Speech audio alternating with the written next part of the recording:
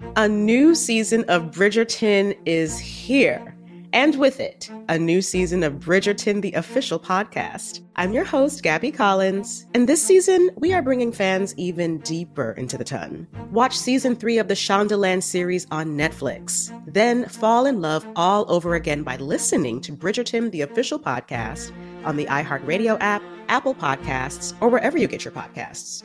Subscribe to catch a new episode every Thursday.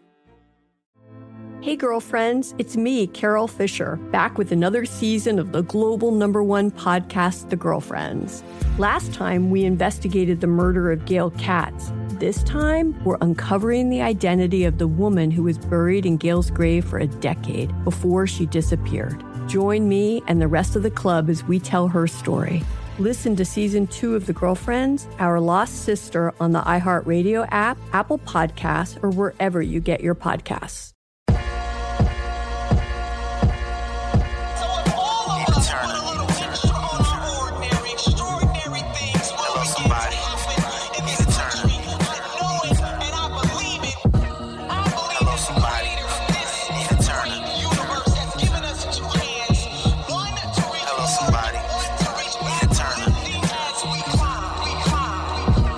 Welcome to Hello Somebody, a production of the Black Effect Podcast Network and iHeartMedia, where we rage against the machine, where we raise our voices against injustice and stand up for justice, where we embrace hope and joy with an optimism for a brighter, more just future.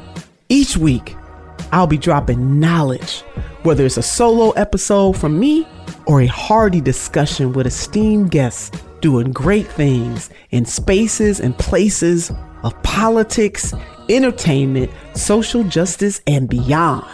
We get real, baby. I mean, really real. We get honest. We get up close and personal for you, yes, you, because everybody is somebody. Before we begin, I want to give a special shout out to my team. Thank you, Sim, Tiffany, Sam, and the team over at Good Juju Studios, Erica England, Pepper Chambers, the hot one, and my social media team. There is always, and I mean always, a time in history when a courageous, unapologetic, and bold soul sees that some shit needs to change. And that heroic soul steps up without equivocation. I don't think people get the whole picture or fully understand the bravery it takes for a person or a group of people to stand up against corrupting forces, against corporate giants, against, hell, just standing up to anybody that may be bigger than them physically and financially. Well, I must say that every bully eventually has its day. And today, in this very historic moment, I have with me the one and only Mr. Chris Smalls, president of Amazon Labor Union, and he saw and stepped up against those giants. I want to call him a giant killer because that's what he did. He slayed them giants and they don't know what to do with themselves. He was bold enough and brave enough and courageous enough to say enough is enough. So we're going to get into this. Christian, how are you, darling? Good. Thank you for having me. Appreciate that. Thank you so much. Oh, it's my pleasure. I'm so happy to have you on this show. I've been watching you and following you and your fight. And as most people know, and there may be some people new to listening to Hello Somebody, or even some people new to both meeting you and myself.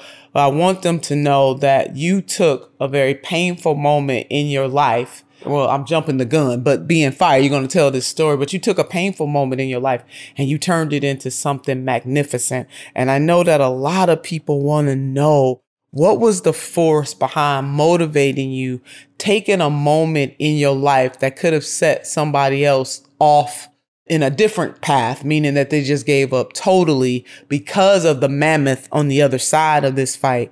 What happened and what motivated you to keep pushing? Yeah, well, it was definitely the pandemic. It was a life or death situation going on in the country and the world. And Amazon, and along with other industries, had us deemed as essential workers, as you know.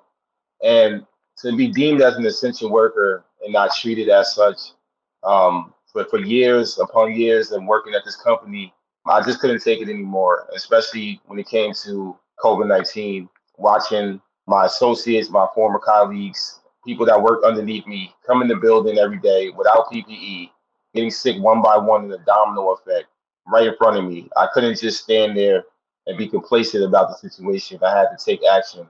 So that led me to do so. I'm old enough to remember when we did call workers such as Amazon workers. I remember the word being spread that Amazon workers save Christmas. You know, it was kind of like a little joke, but it was true that because of the onslaught of the pandemic in 2020, a lot of people couldn't get out the way that they would usually do if they celebrate the holiday and they shop. And it was Amazon workers of all the levels within the warehouse, the people who drive the trucks, the people who pack, all of that. You all really saved Christmas and people were appreciative. I know folks cannot necessarily see my air quotes right now, but then all of a sudden that was lost. You had a whole bunch of political leaders and business leaders singing your praises. And then all of a sudden people acted like essential workers, like Amazon workers, grocery store workers, medical workers, you know, the kinds of workers that all the rest of us needed to be able to carry on our lives. Amazon was very much a part of that. And then all of a sudden there was no praise and no uplift for essential workers at all. Do you think that we are too quick to forget because we are such an instant society? We see it today and then we move on to the next. What is it about no longer seeing both Amazon workers and also your counterparts in other industries as essentials? And then my last point to this question, not just saying the words essential, but treating you as though you are essential. Yeah, I think once the economy started to get back rolling, the attention away from the issues in this country was starting to dwindle in the media as well. You know, not just with the labor movement, but with every movement, the social injustice, environmental, you know, women's rights, the war, everything that's taking place in this country. You know, media gets dragged in several different directions. So it was easy for our stories, our voices to get buried. And that was my also mission of mine, to keep our story and our voices alive, just by, you know, continue to put in the work and do demonstrations across the country to amplify our voices. And then when it came time to unionize, we had to change course a little bit, change up our strategy. We had to definitely reach out for community support. And in return, we realized that it was divided and we didn't really have that option. We didn't have the resources or the established unions behind us. We had to do it real grassroots. And that's how we had to beat Amazon. We had to bring it into the warehouse, connect with the coworkers, let them know the issues of what's going on, and really build and earn trust with them. Otherwise, we'd have never got it done. And what lessons did you learn? I mean, you were forced into that grassroots position. Obviously, you would have loved to have had the support of larger, more established unions. But since you found yourself being pretty much on your own, you and the rest of the people who believe in your cause, what are some of the lessons that you learned in this tumultuous process? What I definitely learned is it doesn't matter the amount of money, the millions of dollars that the company spent against us. Doesn't matter about their union busters being in the building 24/7. It doesn't matter what they can do. When the power of the people come together and when we all come together, we can defeat anything. And that's exactly what this campaign proven, is that ordinary people from all different backgrounds, ethnicities can come together and defeat what we call Goliath. And, you know, we want to continue to amplify that on a national scale. Here in JFK, Staten Island, that's just one building. And there's several other campaigns that are still taking place. Of course, Bessemer, Alabama. We want to make sure that, you know, we're being taken care of all across the country. You know, even in Ohio, this work is reaching out to us. We've been contacted by every building in the country since we won. And I just think right now we're part of a really bigger revolution when it comes to Amazon workers, just like Starbucks.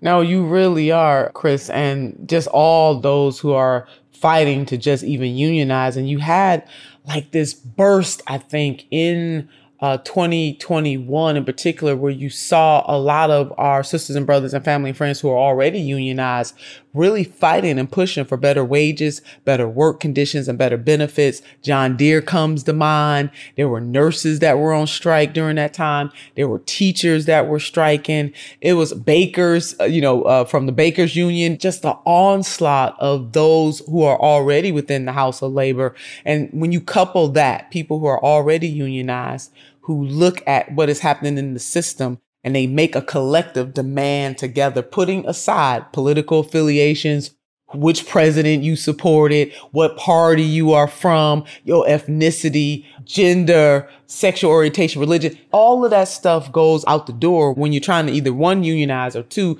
you're already unionized and you're fighting for better benefits, wages, and work conditions.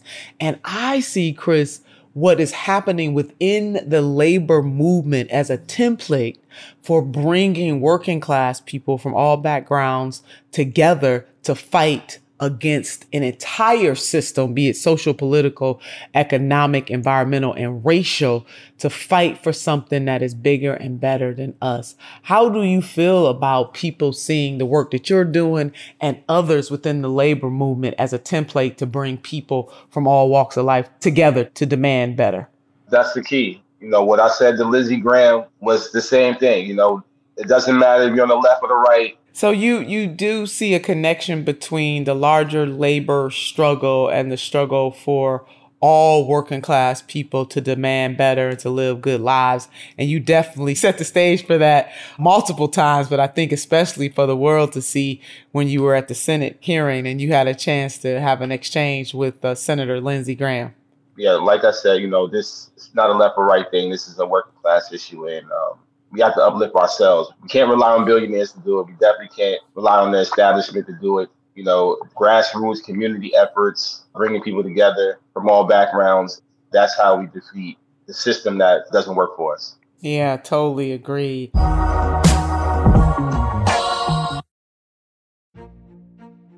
A new season of Bridgerton is here.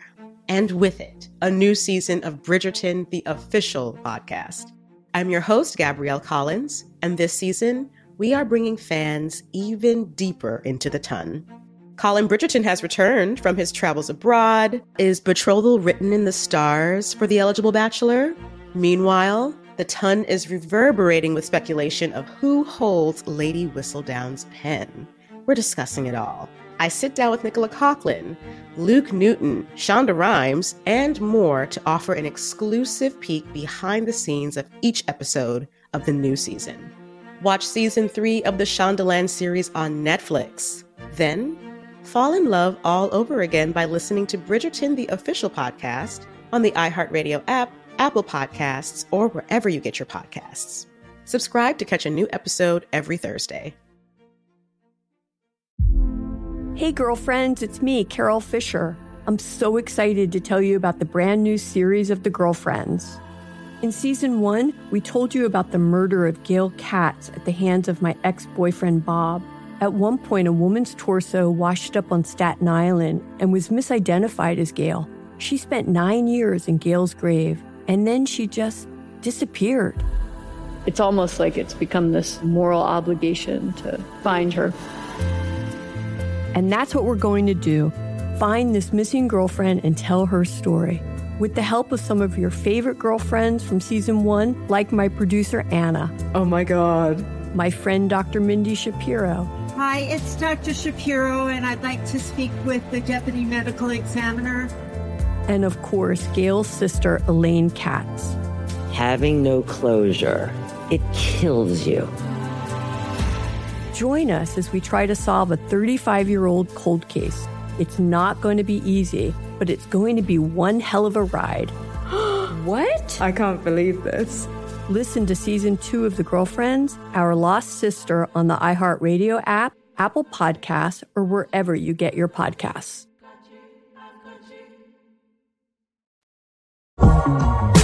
For people who have never, ever, maybe they don't have an Amazon worker in their family, there are many people who've never worked in a factory. Can you walk us through a typical day in an Amazon warehouse? Absolutely. So I'll give you what I used to go through as an experience. I lived in New Jersey, which is about 15 minutes from the city if you're driving without traffic. And if you don't have a vehicle, you have to commute. Commuting is public trans with the bus, train, subway, ferry. I had to take all three of these different options to get to Amazon, Staten Island. So most workers in the New York area that goes to Staten Island, they have to take the bus to the city, then the train downtown to the ferry, and then the ferry across the river to Staten Island, then another bus, the 40, which goes to the last stop, which is Amazon. And that could take anywhere between 2.5 to 3 hours, depending on where you're coming from, what borough you live in, if you live in New Jersey. So 2.5 to 3 hours each way, on top of your 10 or 12-hour shift. I work both. I used to tell my new hires, if you have a gym membership, you might want to cancel it, because you're going to be doing 10 to 12 hours of calisthenics, pulling, reaching, bending, lifting items all day long. You're on a station. You have to make productivity, which is, for my department, the hourly rate was 400 items an hour. So I had to pick at a station, which is sort of like a cubicle-like station, and it's like a robot that brings over, sort of like a bookshelf. And you pick these small items that customers order, all day long. And you're doing that for 10 to 12 hours. So yeah, it was very physical, and more so mentally, it took a toll on you as well. It used to seem like solitary confinement because these buildings don't have any windows. These buildings are massive, the size of 14 NFL football fields, 1 million square feet. It takes 5 to 10 minutes to walk to a bathroom, and you only get a 30-minute lunch for the hours that you put in. So, just imagine being in that 4 days a week and beyond. So, Chris, let me go back to something you said, because I don't want to lose it. You said you only get a 30-minute lunch for a 10 to 12-hour shift? So the 10-hour shift, you get 30 minutes, and you also get a 15-minute or a 20-minute break. They give you 2 breaks for the day. Same thing with the 12-hour shift. You may get a 45-minute lunch, but you also get another second break, and then that'll be it. Still wasn't enough, hardly enough to work those long hours and have, such little break time. Yeah, I agree. And the grueling physical work. And you mentioned no windows. Oh, no. The only windows you see is in the cafeteria. Anywhere else in the building, there's windows that you can't even, see for yourself. They're all the way up top, or if the building has them at all, they may not even have them. So you wouldn't even know if there was a weather occurrence because you have no windows or very few windows. Oh, yeah, definitely. We didn't have access to our phones before the pandemic either. So imagine that. Those years that I worked at Amazon, you didn't have access to your phone. We had to put our phones in lockers. They allowed to have the phones during the pandemic, and because of our efforts with the union, amplifying that, our phones need to be on us at all times because of what happened with the tornado. Yes. We didn't have that access, before. And that was another issue as well. I mean, it sounds very much to me reminiscent of sweatshops that we had once upon a time in this country. And those were, for a long time, workers of this nation. And that's how we were able to get, that is why labor exists, was to fight for those things, better work conditions, better benefits, a better salary and all of that kind of stuff. But to me, hearing you describe what a typical day could be like for a worker coming from New Jersey or in the greater New York area working at the Staten Island, it seems to me as if this is regression and not progress. And I, for the life of me, do not understand why any local, state, or federal labor board or organization that is charged with looking out for workers would even agree to those kinds of work conditions. And particularly when you get the work permit for the buildings, that is a local issue. I served on a local city council here in Cleveland. That comes from the local level. Why would any local government approve that kind of building for workers? There's something psychological about windows, and this is real. This is not just Nina Turner saying it. There's science behind having real sunlight and science behind having fresh air and the impact that having those things have on our psyche and our physical body. Conversely, not having those things have an impact on our psyche and our physical bodies. Oh, yeah, I agree. 100%. Once again, I mentioned it was solitary confinement. You're in this building from sun up to sundown. You don't see the sunlight when you're outside unless you go outside for break. And you're tracked on your second break, so you don't have that much time. It's real prison-like. I visited quite a few prisons in my life, with my father being incarcerated. And I can tell you there's not too much of a difference, especially now in Staten Island because of the union campaign. They build up a fence with barbed wire. Never seen that at the Amazon. Yeah, there's a fence with barbed wire right outside of JFK. There's a scaffold there now. It doesn't make any sense why they put that up. But, all these things that just feel real prison-like. The building's already far out away from the inner city.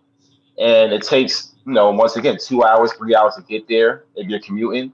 It's a disconnect from society. And that's why it's important that we amplify their voices and we do our demonstrations out there, press conferences out there.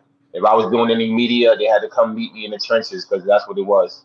That's exactly right, Chris. And so I want the people who are on this journey with us today to understand that because most people in the world order from Amazon. It's not a matter of Amazon going away. It is a matter of Amazon being a better corporate citizen and treating its workers with the respect and dignity that they deserve, starting with benefits, work conditions, and wages. I was struck, Chris, when I went to Bessemer, Alabama, to a person, and we know that their majority African-American workforce, majority African-American woman workforce. I was just really struck by the fact that I have not heard, and you've certainly been around many more Amazon workers than I have, but I did not hear and have not heard to this very moment any Amazon worker who wanted Amazon to go out of business. What I did hear from the workers was that they wanted to be treated through actions and deeds, both through my paycheck, through my work conditions, through my benefits, with the respect and dignity that they deserve in helping this company become the juggernaut that it is in the world. Even after all the abuse and the stories that I've heard and the one that you are lifting up today, I still did not hear one Amazon worker say that they wanted Amazon to go out of business. Yeah, that's true. Even for my case as well, they try to use that against us. They're like, oh, the $1 Million Lawyer sent, my Twitter handle, shut down Amazon, to the NLRB saying that, we want to shut down the building. We want to shut down Amazon. It's ridiculous. It's like, no, we want our jobs. We just want to be treated better. We want better pay. We want better medical leave options. We want a pension. We want job security, basic things that a $1 trillion company should be able to afford with no problem. If they took $1 million of their dollars and stopped putting it towards union busting, they can actually pay everybody a decent living wage. And that's all we're asking for is a fair share and to be treated with respect and to be treated as essential workers since we are a necessity. You are. We're going to fight until we get that. Look, to me, when I saw shut down Amazon, I was thinking it meant shut down the bullshit. And let's get to the real shit. That's how I took it. Shut that down. Shut down this old way of doing things and let's do things the right way.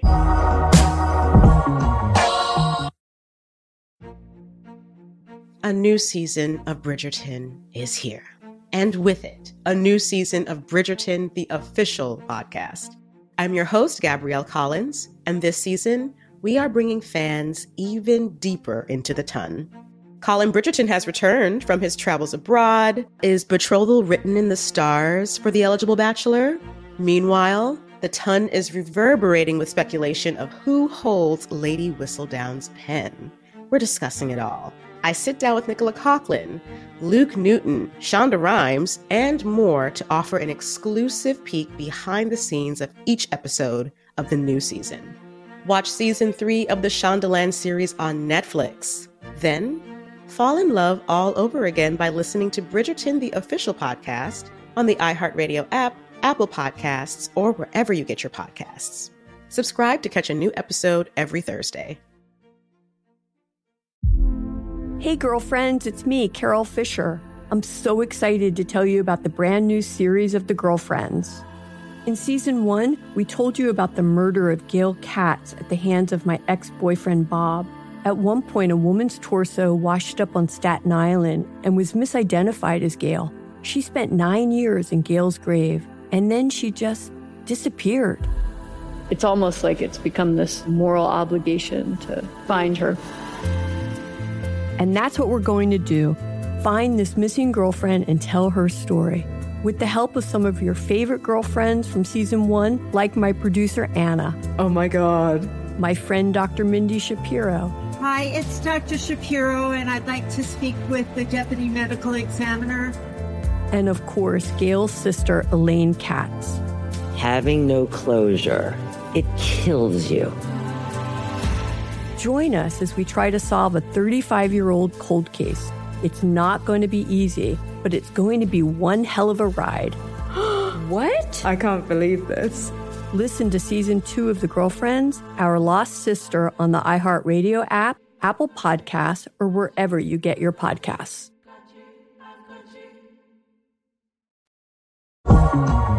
To me, local government has a role to play. Chris, I am harping on the building, and I can envision, I've been to several prisons, over my professional life as well, and I can visualize it. And to me, when you talk about going on lunch, I can visualize being in the yard when you just getting a chance to look up at the sun and get a little fresh air. And then you got to go back in, like you said, to solitary confinement. It makes no sense. And then you said a scaffold and a fence with barbed wire. How in the hell did the locals allow Amazon? See, we got to put this blame everywhere.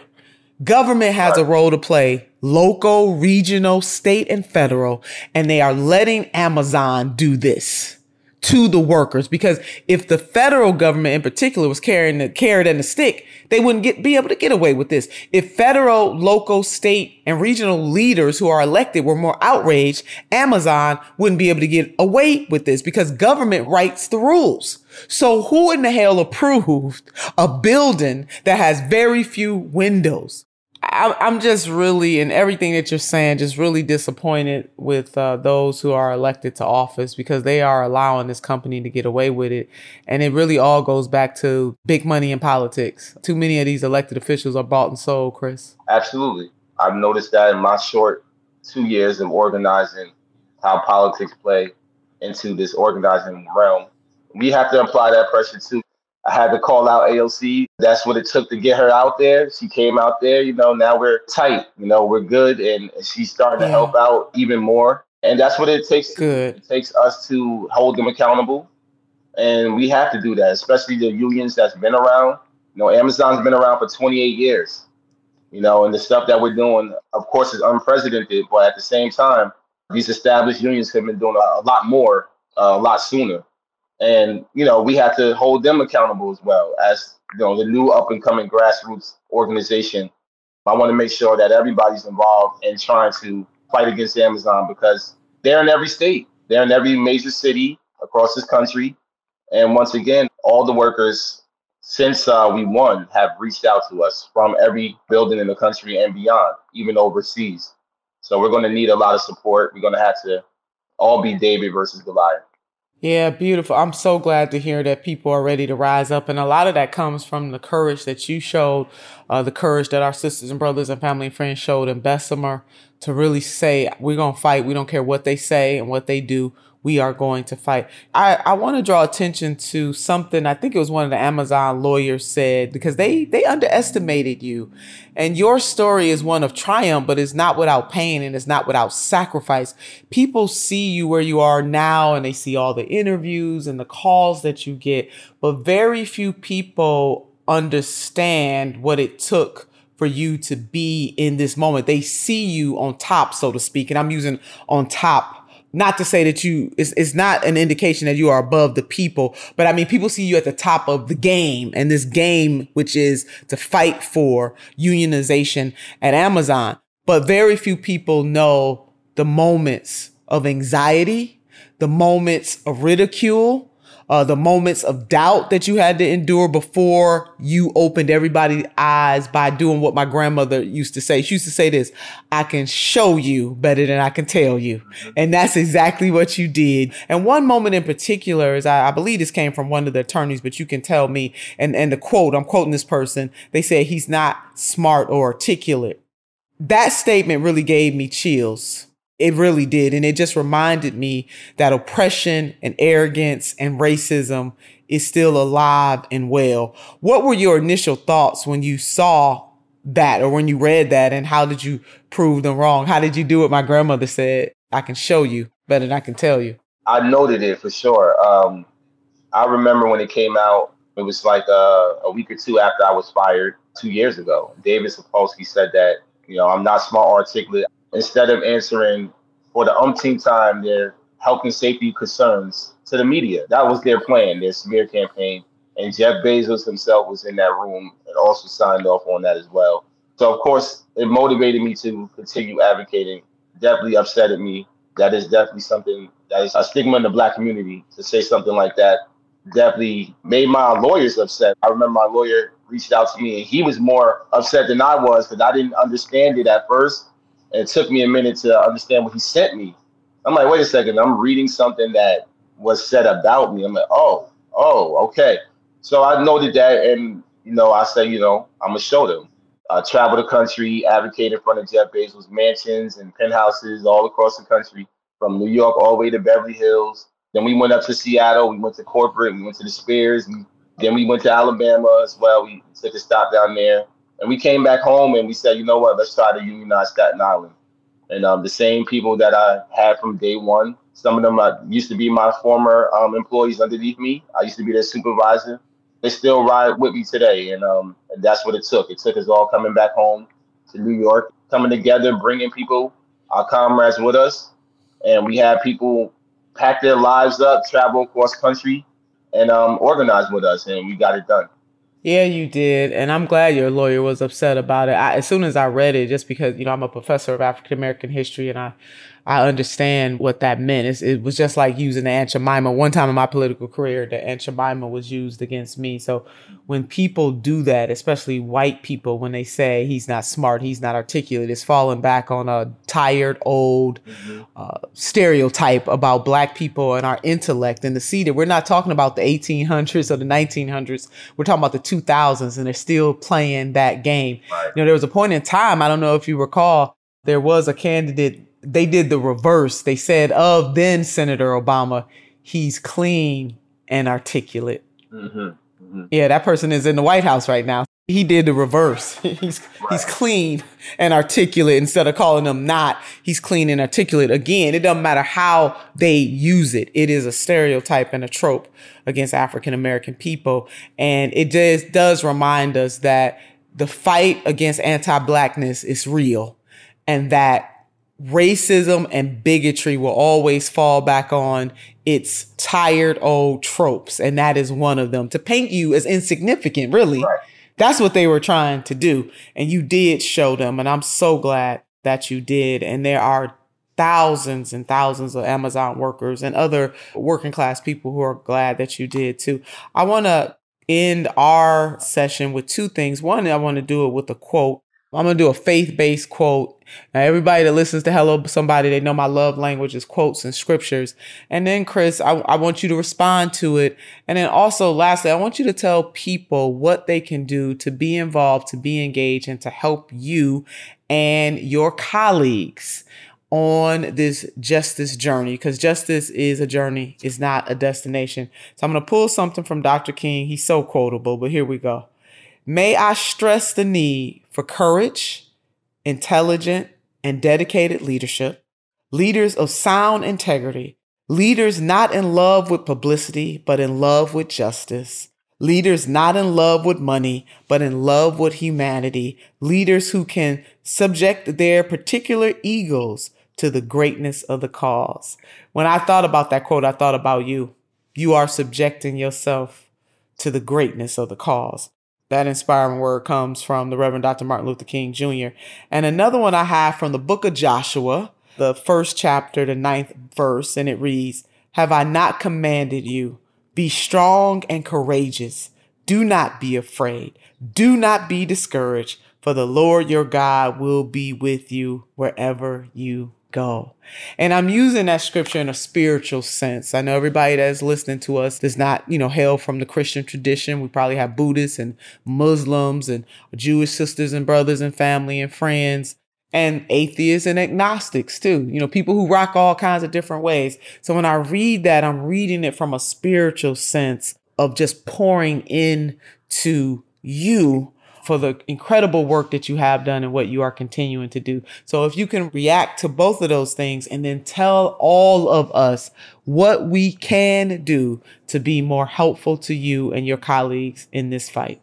Well, thank you, because I love getting that type of spiritual motivation as well, because it's needed in this fight. And that's what I take from both of the quotes, is that the work that I'm doing is God's work. I started 2 years ago, And if you would have asked me 2.5 years ago, would I be sitting here talking to Senator Turner, I'd been like, what are you talking about? Just being unemployed, being fired, being an advocate for workers for so long and continue to do the work that I'm doing. I want to represent everybody. I want to continue to inspire and continue to bring people together. And that's what my journey is about. It's never been about myself. It's always been about the people. And it's going to continue to be that way. No matter who I'm meeting, whether I'm going to the White House, no matter what celebrity I'm standing next to or shaking hands with, none of that matters to me. And anybody that's been around me that know who I am as a person know that I'm for the people. I was pushed forward by the people, and the people embrace that. We all in this together. Solidarity forever. Indeed, solidarity forever. And if people want to get involved, what do you recommend they do? And please share all of your social media handles. Sure, absolutely. This is nationwide call to action. Amazon hasn't recognized Juneteenth as a paid holiday. They claim they're standing with the Black community, solidarity with the Black community. They need to pay us on our holiday and make that a paid national holiday, make it the 9th paid national holiday for the company. Right now it's only 8. As you know, it's been passed since last year. They made an excuse of the reason it being so close, they couldn't do it in time, but they had a whole year to make that decision, and it still hasn't been made yet. So I'm asking everybody to amplify that Juneteenth is not recognized as a paid holiday from Amazon. Cancel your Prime, do whatever you got to do, amplify that. And we're putting out a petition.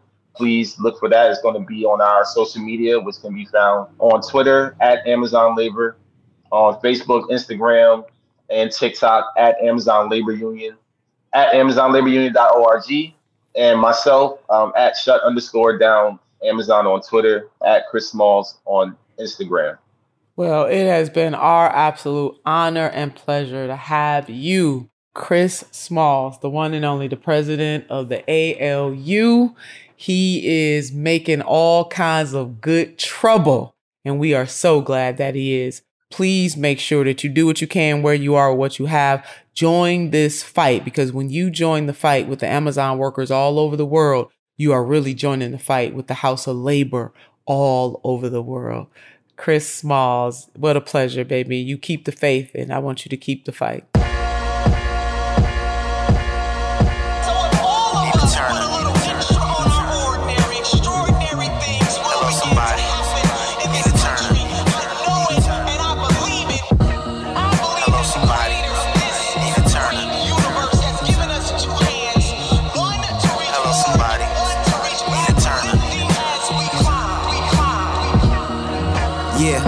Change is coming, the pain is numbing.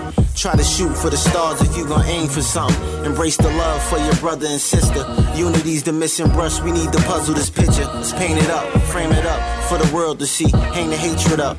Enough is enough, making changes on us. In Turner, her voice is the truth. Her wise words inspire the youth to keep their eyes on the roof. It's the end, never give up, keep conquering goals. To the eye, intelligence silver, wisdom is gold. Back to the end, now is your time, stay firm, don't fold. To the A, all you need is the 3 bones. That's what Granny said. Now I'ma make sure these words from Granny spread. For all to hear, just give her your ear. She can take you to the promised land, I swear. World peace is what they fear. From Queens to Cleveland, Ohio, we here. Famous. Nina Turner.